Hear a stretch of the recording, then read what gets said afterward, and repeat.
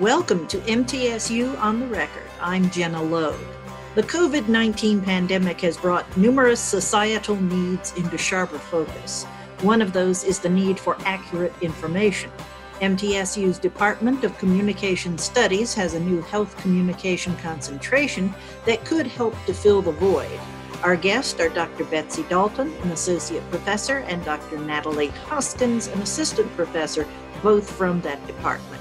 The truth about health after this.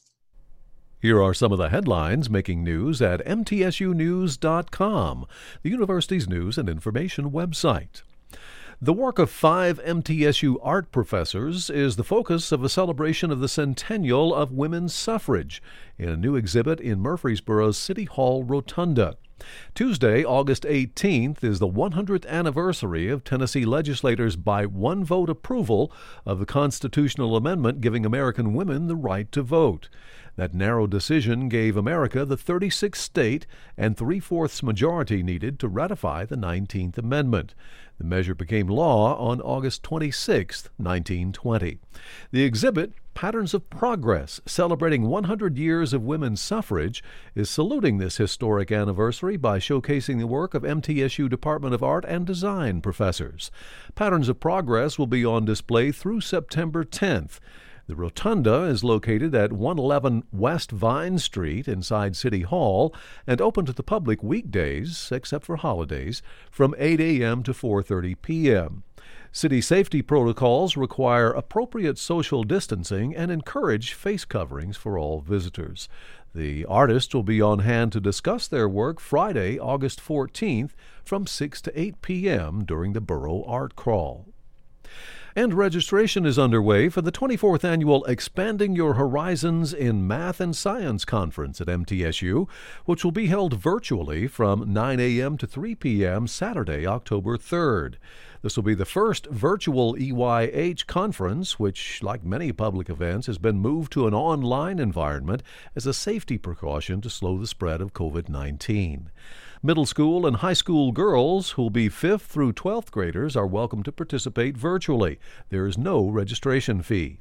Andrea Eller, who recently earned her doctorate and works at the Smithsonian National Museum of Natural History in Washington, D.C., will be the EYH keynote speaker via video conferencing at noon on October 3rd. For MTSU News at any time, go to mtsunews.com. Betsy, Natalie, welcome. Thank you both for being with me today. Thank you. Thank you.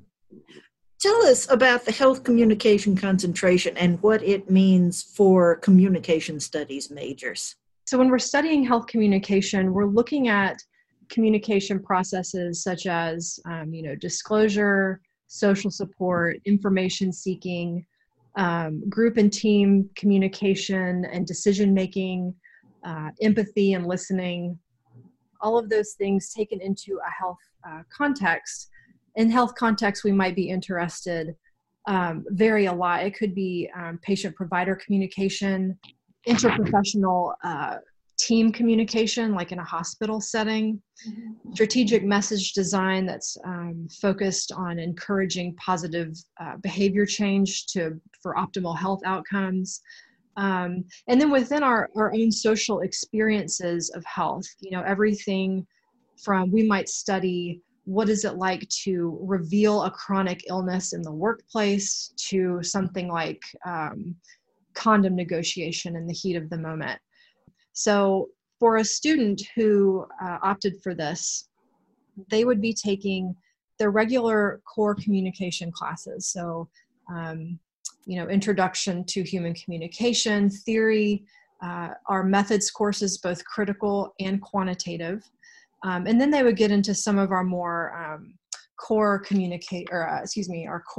health communication classes. So introduction to health communication. We have some courses focused on relationships and health communication, patient-provider communication. We also have health and risk communication. What else, Natalie? We've got the dark side of health communication. And we have healthcare organizations, social support, and social relationships and health communication. technology and communication technology, social media, that's another one. Mm-hmm. At the end of the day, they are a communication major and they will have that wonderful flexibility. And if they do want to go into a health field, this concentration will prepare them in a way that has them speaking the language of healthcare so that they will have that option. What kind of careers lie ahead of these students, with or without the COVID-19 pandemic? For example, I'm thinking that someone who's a public information officer with a hospital and would be talking to the news media about either a mass casualty situation, some sort of disaster, or, if some sort of a celebrity or public figure were in the hospital, would take a much different tone at a press conference than some other kind of health communicator would, say a contact tracer, in trying to be empathetic, talking to the families of COVID-19 patients or people who might have contracted the virus and would be required to elicit information about all the contacts they've had. There are varying degrees of different skills involved from career to career, is what I'm trying to get at here. We were just talking about this the other day, that a communication studies major, a student who majors in our discipline, has the ability to be flexible in all sorts of career choices, and not just communication-oriented fields, but just anywhere you go in your professional and personal life.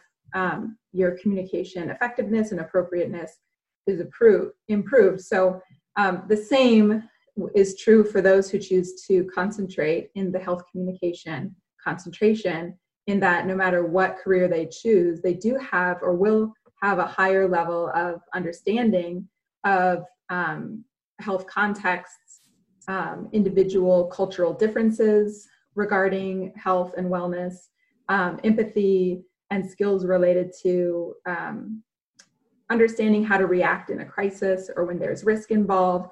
And that spans multiple job opportunities and contexts. It's also important to know where lines are drawn, is it not? For example, the federal law HIPAA mandates that certain types of health information not be conveyed to the public. At many levels in the healthcare provider setting, whether you're a home health service manager managing a team of providers, or whether you're a doctor, a surgeon, doing some of the really difficult specialized work, all along in those different positions, we talk about in class how laws like HIPAA are, of course, the higher order governing rules and policies, but even without them, we do talk about how individuals need to operate under a certain ethical and moral code, in terms of not just protecting the private information that's required by law, but also by getting consent from your patients and or clients, depending on the field.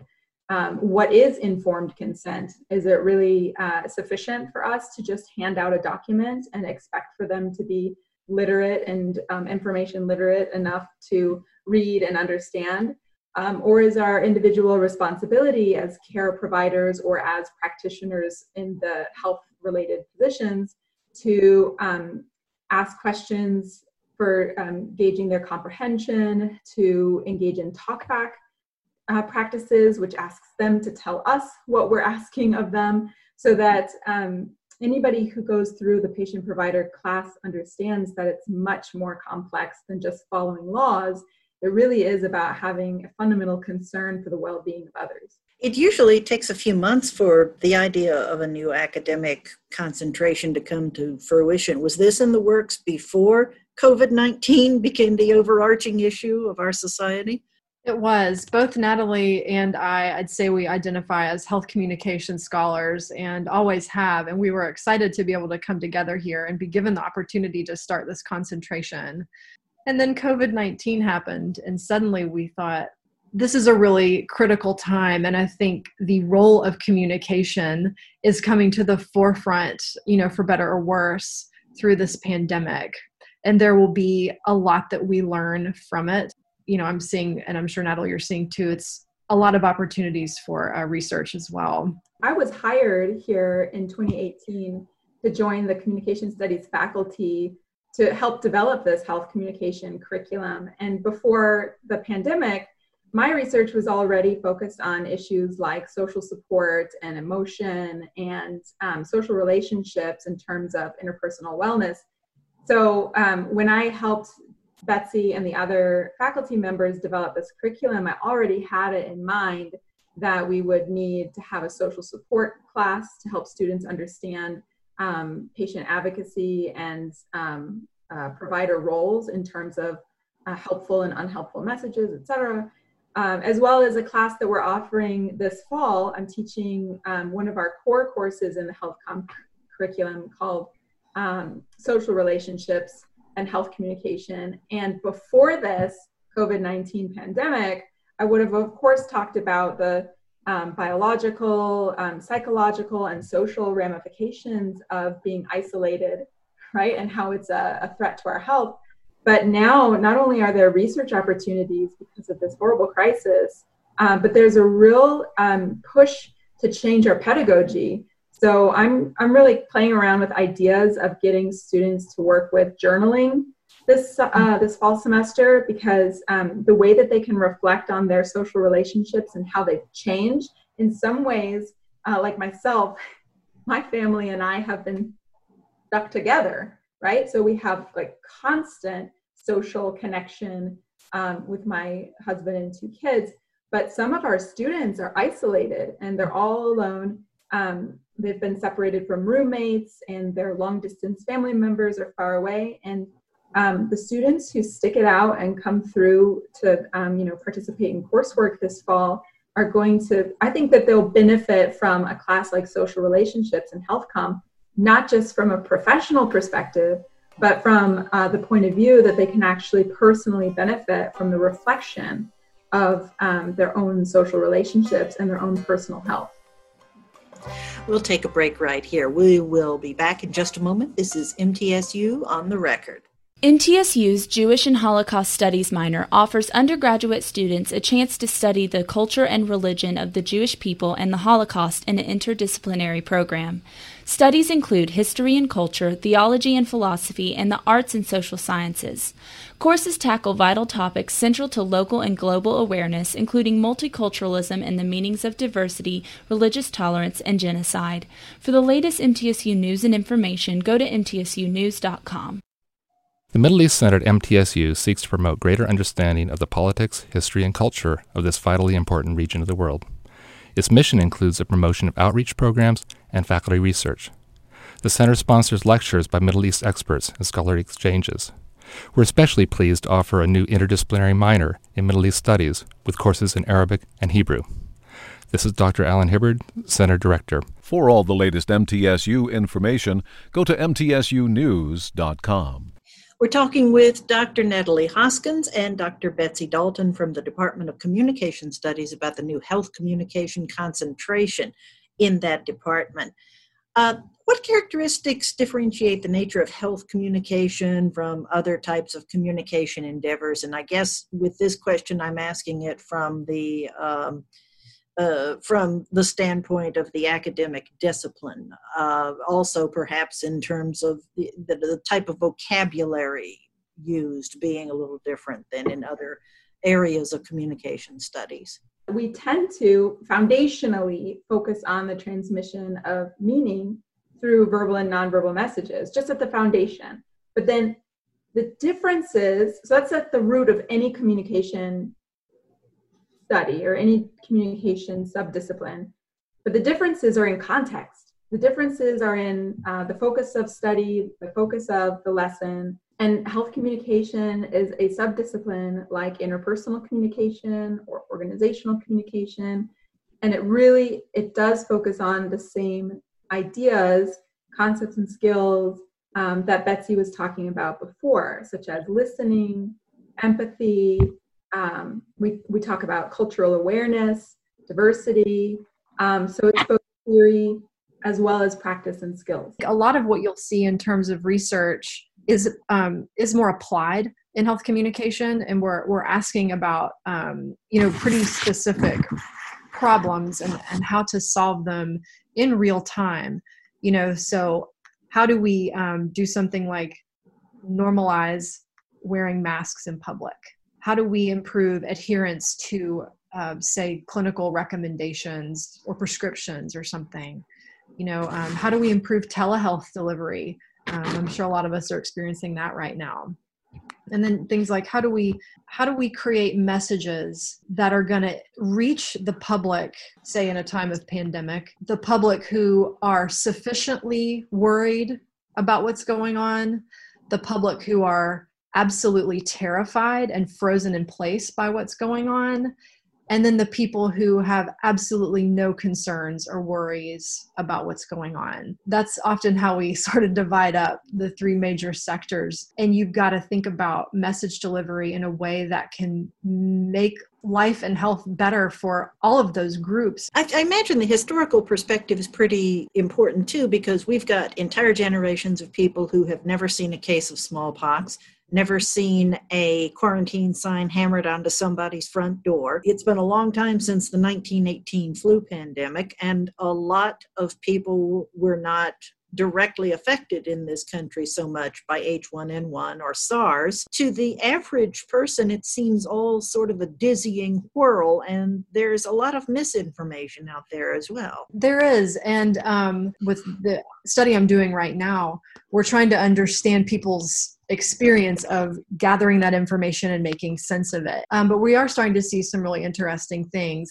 Among them, confusion. People are finding, according to what they're saying, hard data and numbers to be the thing that they're looking for. They are seeking expertise. That is a very valuable thing. And people really want to know what's happening locally.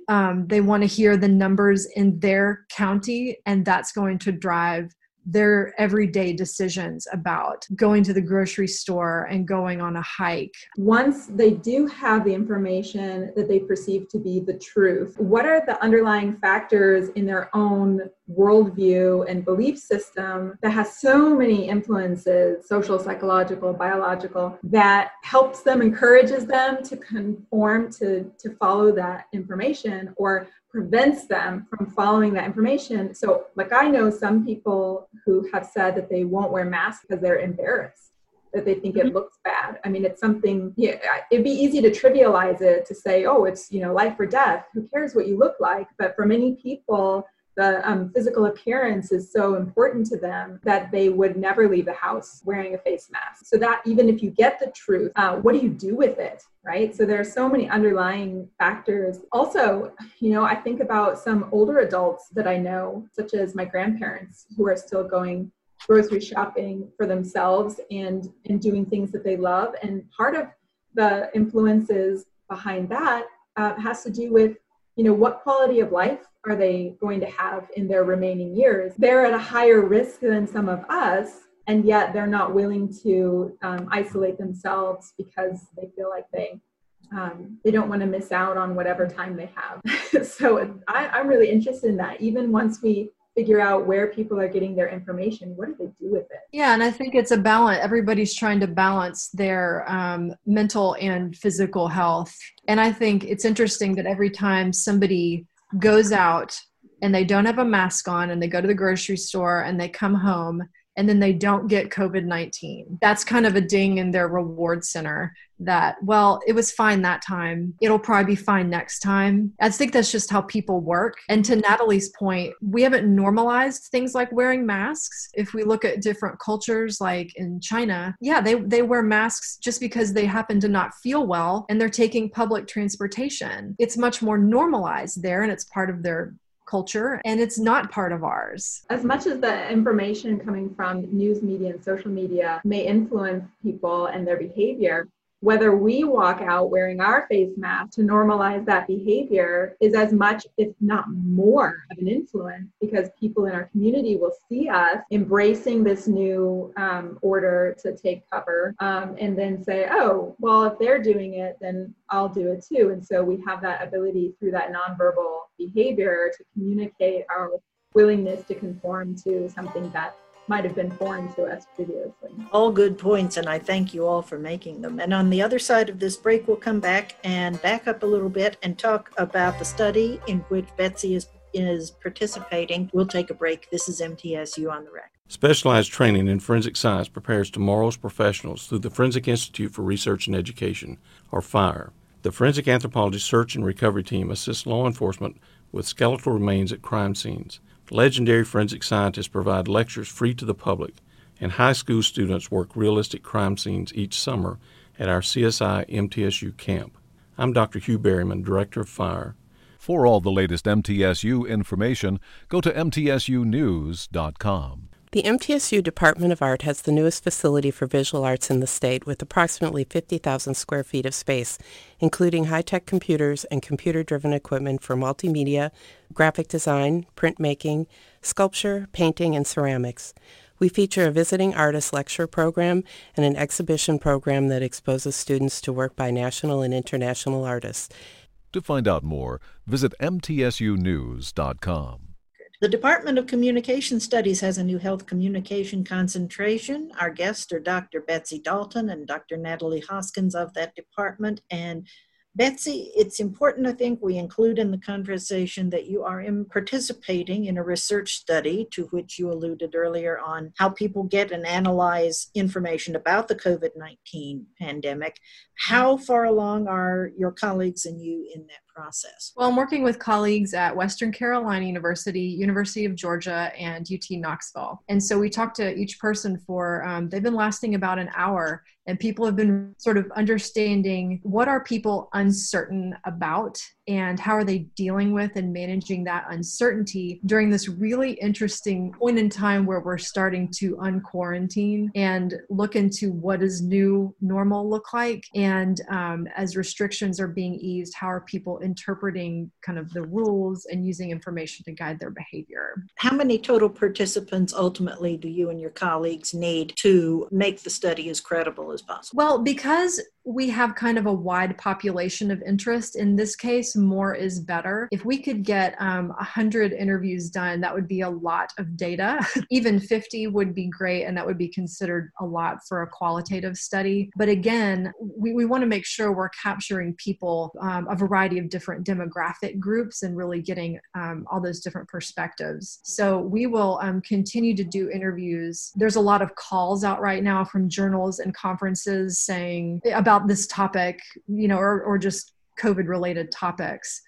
So we do have some deadlines in mind, but we will, march forward with as many as we can get at this point. One of the things we're asking in our interviews related to questions is, if you get invited to a social gathering now and you're not comfortable going, like, how are you managing that? If you want to say no, how are you saying no? And how are you justifying it? And how are you making those decisions and still continuing to manage your close relationships in this really tricky time? There are a lot of celebrities and even just plain everyday average folks who are making videos and social media posts about protecting yourself and sheltering in place and washing your hands and things like that, and making it funny and entertaining and captivating. And they have a lot of clout, right? The actors, I'm not going to name names because I couldn't possibly, but the celebrities that people love to follow on social media have, I like to think, far more influence. Again, this is not something I would have championed before, but far more influence than some of our politicians and leaders in government. I think that that's probably a boon at the moment because we're getting some really good messages from them. This might be an excellent opportunity for someone who unfortunately has found themselves unemployed as a result of the COVID-19 pandemic to switch gears and adapt to something that will not only help them help people, but help them get back on their feet as well. How can people find out more about the new concentration? Where do they go to get information? Folks can contact us, Dr. Dalton or myself, through email, and we can answer questions and get things moving if people are interested in taking any of our classes. I'm also doing a focus group study and around a topic that's not related to COVID-19. We're interested in what types of messages, encouragement, openness to gender-based violence programming on campus, and we're looking to recruit participants this fall. So if any faculty or students are interested in participating in a study like that, they can also contact me through email. So noted. Dr. Natalie Hoskins, whose email is natalie.hoskins, HOSKINS, at mtsu.edu, and Dr. Betsy Dalton, whose email is elizabeth.dalton at mtsu.edu. Thank you both for being on the program. Thank you. Thank you. We'll be right back. Expanding Your Horizons is an annual hands-on science and math conference for middle and high school girls. EYH enables girls to investigate careers in science and math and to talk with female leaders in those fields that are so essential to our nation's future. EYH also provides the girls with fun, hands-on activities and allows them to meet girls with similar interests. I'm Dr. Judith Iriarte-Gross, EYH Director. For all the latest MTSU information, go to mtsunews.com. The Concrete Industry Management Program at MTSU fills the need for trained personnel who know concrete technology and techniques. Our alumni go into the marketplace grounded in basic math and science and able to promote products or services related to the industry. Our participation in the academic common market ensures talented students in other states a chance to enroll on an in-state tuition basis. This is Dr. Heather Brown, Director of the program. To find out more information on this or other university programs, visit mtsunews.com. Jimmy Hart has the middle moment. MTSU's Center for Educational Media recently hosted a virtual workshop to share expertise with instructors for English language learners. The ELL Collaborative Summer Academy was started in 2017 by Dr. Laura Clark and draws participants from throughout the state. Although the pandemic forced this year's event completely online, it was somewhat appropriate since a key topic was how to support students and families in a virtual environment. Dr. Clark shares more. Schools typically have a few teachers to work with English learners. In some of the rural districts, they have one person for the entire district. So people are often in a silo, sort of isolated, sort of working alone. And for us to build an opportunity to network across districts and across the state has been very successful and much appreciated, particularly in the rural districts. That's MTSU on the Record. I'm Jenna Logue. Thanks for listening. MTSU on the Record, a news and information program about Middle Tennessee State University, is produced by the university's Marketing and Communications Office, which is solely responsible for its content. Read more about MTSU at our website, mtsunews.com. Podcasts of this program are available at mtsunews.com and on iTunes.